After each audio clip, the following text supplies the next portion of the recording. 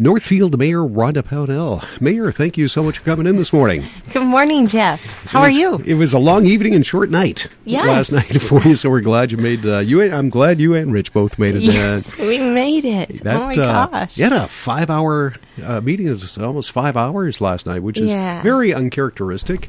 It is. But sometimes things have to be done that way. It happens. It right? does happen. And I think it was an important moment. I was really grateful that my council colleagues were willing to extend the meeting until we finished our business. So there was just really gracious use and willingness to spend the time necessary to be able to talk through the items that were on our agenda. So it was good. And there was most of that time was taken up by the Kraewood project, and we'll get to that in just a moment or so, because that wasn't 100% of it. Let's get through some other stuff before we do that. Yeah. You had a presentation from the Archer House last night. Tell us about that. Yes. So we had an update on the Archer House demolition permit request process and tax increment financing redevelopment option process. Why does everything have to be such a long lead in? It's like such a mouthful. But anyway, just a really important moment to receive an update on that. I know you guys have been running some information opportunities for the general public just to keep them up to date on what's happening. But there has been a certificate of appropriateness for their proposal to demolish the remaining structure and clear the site. And the HPC will be holding a public hearing on that on October 14th. And there will be some related, not with regards to demolition, but on October 19th, there will be an agenda item before the council, really to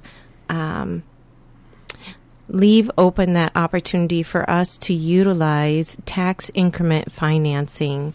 And so it is to verify the condition of the site meets the standards of qualification in accordance with state statutes so that we can use that financial assistance resource to help development happen on this site. So that will come forward then on the 19th? On the 19th for the City Council. It'll be on demolition permit for the HPC on October 14th. And it's my understanding if you go to the City of Northfield website and you look up the HPC's webpage there, you'll find some additional information on what's before the Heritage Preservation Commission. All right. Yeah.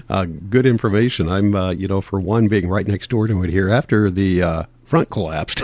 Yes. Got a little nervous here throughout this summer, but we once again wish them the best in whatever happens with that, and I can't wait to see a couple of years from now what the end result will be. I think it'll be a wonderful part of the future of Northfield. Yes, I agree. That is my hope too, and I think that's the hope of the developers that'll be working on that. Is how do we move forward and how do we make it even better than what it was? Yeah, exactly. All right. Let's move on. Also last night, there was some action taken on a solar garden. Yes, there was. And before I get to that, can I just say that the council passed unanimously in advance of our regular agenda item, where there were only 2 items on the regular agenda item. There were 16 action items that the council passed unanimously. So oftentimes, right, things that make it on our consent agenda are things that we know for sure have the backing of the city council as a whole. And one of those was actually really key that I just wanted to hit on here briefly. And we've talked about it before. Actually, there's a couple of them. We have the Milltowns Trail that really will connect Faribault, Dundas, Northfield, Waterford, Randolph, Cannon Falls.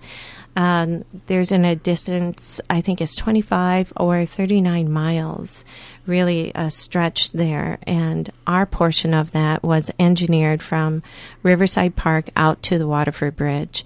And so the council moved approval of those, the conceptual corridor design and preliminary engineering from Riverside to that Waterford Bridge. And it was really that next step of seeing that Milltowns Trail section that we have jurisdiction over really come to fruition. And as you know, this is something that people have been working on my gosh, probably for generations, if I could just say that. And people are passing the baton on to the next generation to carry the advocacy for this project forward. And we ask for state bonding dollars to help us to accomplish our section of that trail, the trail that the design, conceptual corridor design that we just passed unanimously again last night. So again, it's something that's on our agenda. It's really important for the long-term vibrancy of our community, really highlighting an important economic driver, which we know, if you look at other cities around the state, the number of bicyclists, bicycling community, they can bring in lots of tourism dollars, and it's just an excellent way to get outside and get some exercise too. So I'd like to add to that, if I could, that it's good to see the rehabilitation of the bridge, Waterford Bridge, going on this summer. They've been working on that throughout the summer, and that has, I think, to anyone who's been in Waterford Township, residents, or in my case, used to work out there and go over the bridge every day when the radio station was located out in the Waterford Township. Still do it, but it's good that they preserve that, and it will be fixed up so future generations don't need to fear its safety. Yes, you can actually bicycle across it, right, without the fear of a collapse, right? So that's not going to happen. All right. So anyway, that happened, and then there were a couple of agreements that we also approved with Cannon River Off-Road Cycling and Trails. CROCT is what they're known here, and really giving them the ability to expand the trails in Seckler and Oddfellows Park. So just wanted to highlight those real quickly before we got on to our regular agenda items. So okay. The solar garden. Let's talk about the solar garden. Yeah, and so this was a conditional use permit resolution for 1 megawatt community solar garden for SVCSG Northfield LLC. All right, there we go. Okay. Got that title out there. What does that mean? I don't need the initials or anything, the acronym explained, but as far as the solar garden, 1 kilowatt, that's not a real big one. Yeah, well, it's my understanding it's one of, there are a couple that have been approved to go out in the northwest side of town. It's located on the north side of Highway 19 and west of Garrett Avenue. Really this was before the Planning Commission, and so there were several conditions placed on this CUP. And one of them that the council really talked about last night, which was the service period from 25, either considering a 25 or 35 years, and its solar gardens have been typically last for that period of time. However, part of the solar garden where it's placed, it will be in the right of way of a future major corridor that is in our comprehensive transportation plan for the future. And as many people know in our community, sometimes we haven't been very good about ensuring that our roadways are truly set aside and not touched so that future development, we have roadways that actually connect with other roadways and go through. And just in that northwest area of the city, we have some issues with that. And it can clog our roadways and restrict the different ways that people can even get to our city hospital from Highway 3. So it's just an opportunity for the council to say there's going to be a check-in at 25 years to give an opportunity for our future council, future leadership to discern whether or not they should extend that CUP for that particular solar garden or whether or not it's development. I mean, who knows? I mean, that's a long ways out, right? But it reserves the opportunity for future leaders to determine whether or not that solar garden remains within the right-of-way or not. All right, let's move on to the big item on the agenda that took the most time last night, and that was the Kraewood development.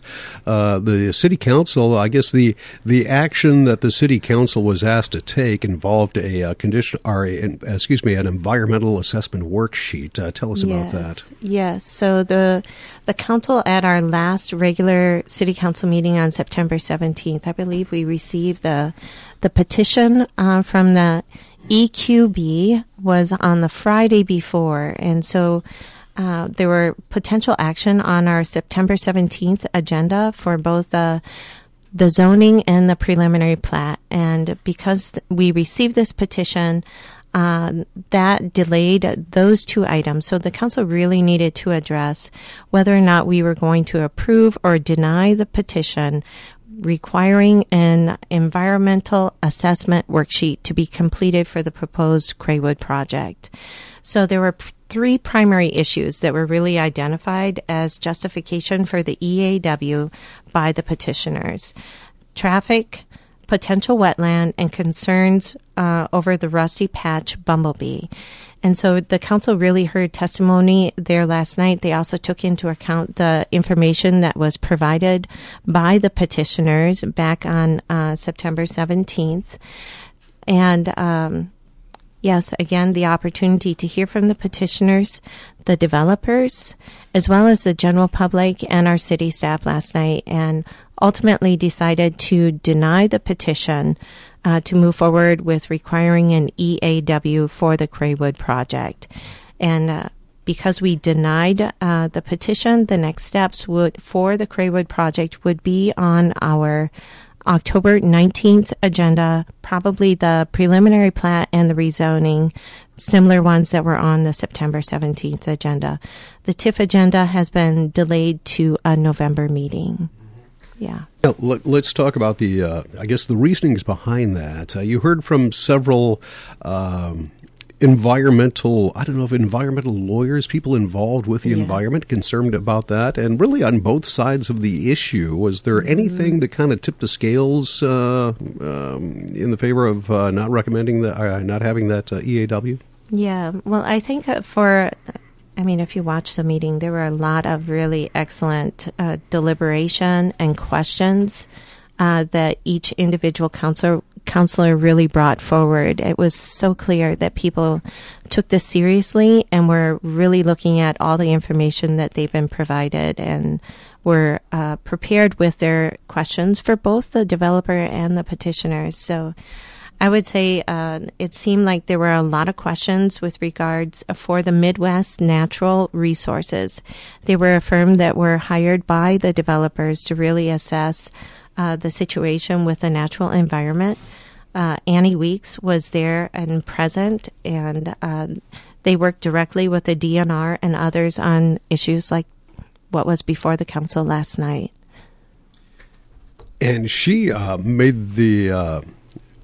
I don't say recommendation, but was concerned that that's not really a very good habitat for the bumblebee. Is that correct for the rusty patch bumblebee? Yeah, she gave some really excellent background information, and I believe they're going to make that report available to people, because I think reading it in its entirety and being able to look over it is going to be really helpful. It was a primary driver for why the environmental assessment worksheet and the questions and concerns that have been raised by the petitioners, they didn't feel like they were heard in terms of addressing those issues. And so this information that was brought forward last night, I think, was really the first time that the general public had heard it, the council had heard it, and so was really helpful. When we were asked, she was asked whether or not, Annie Weeks, she was asked whether or not how the information or the things that she did in analyzing the site, how it compared with an EAW. She said that it was really one piece of an EAW that they had done to really assess whether or not the habitat was there to support the rusty patch bumblebee. And they really did, they showed us on a map that where it identified more so in that southeast corner of the Kraewood project area where there was some potential for, I'm not even try it. Okay. The habitat is there that would support a rusty patch bumblebee, and so primarily in that area. And so because we were able to look right there at the maps, that also is consistent with the area where they have set aside. Let me see if I can get it. A picture is worth 1,000 words, I tell you. But they have set aside that for, I don't want to say parkland, but some type of some type of natural habitat? Yeah, pollinators. So they identified, the developers identified, they were able to show us on a map the areas that they would be setting aside for naturally landscaped with pollinator-friendly plantings.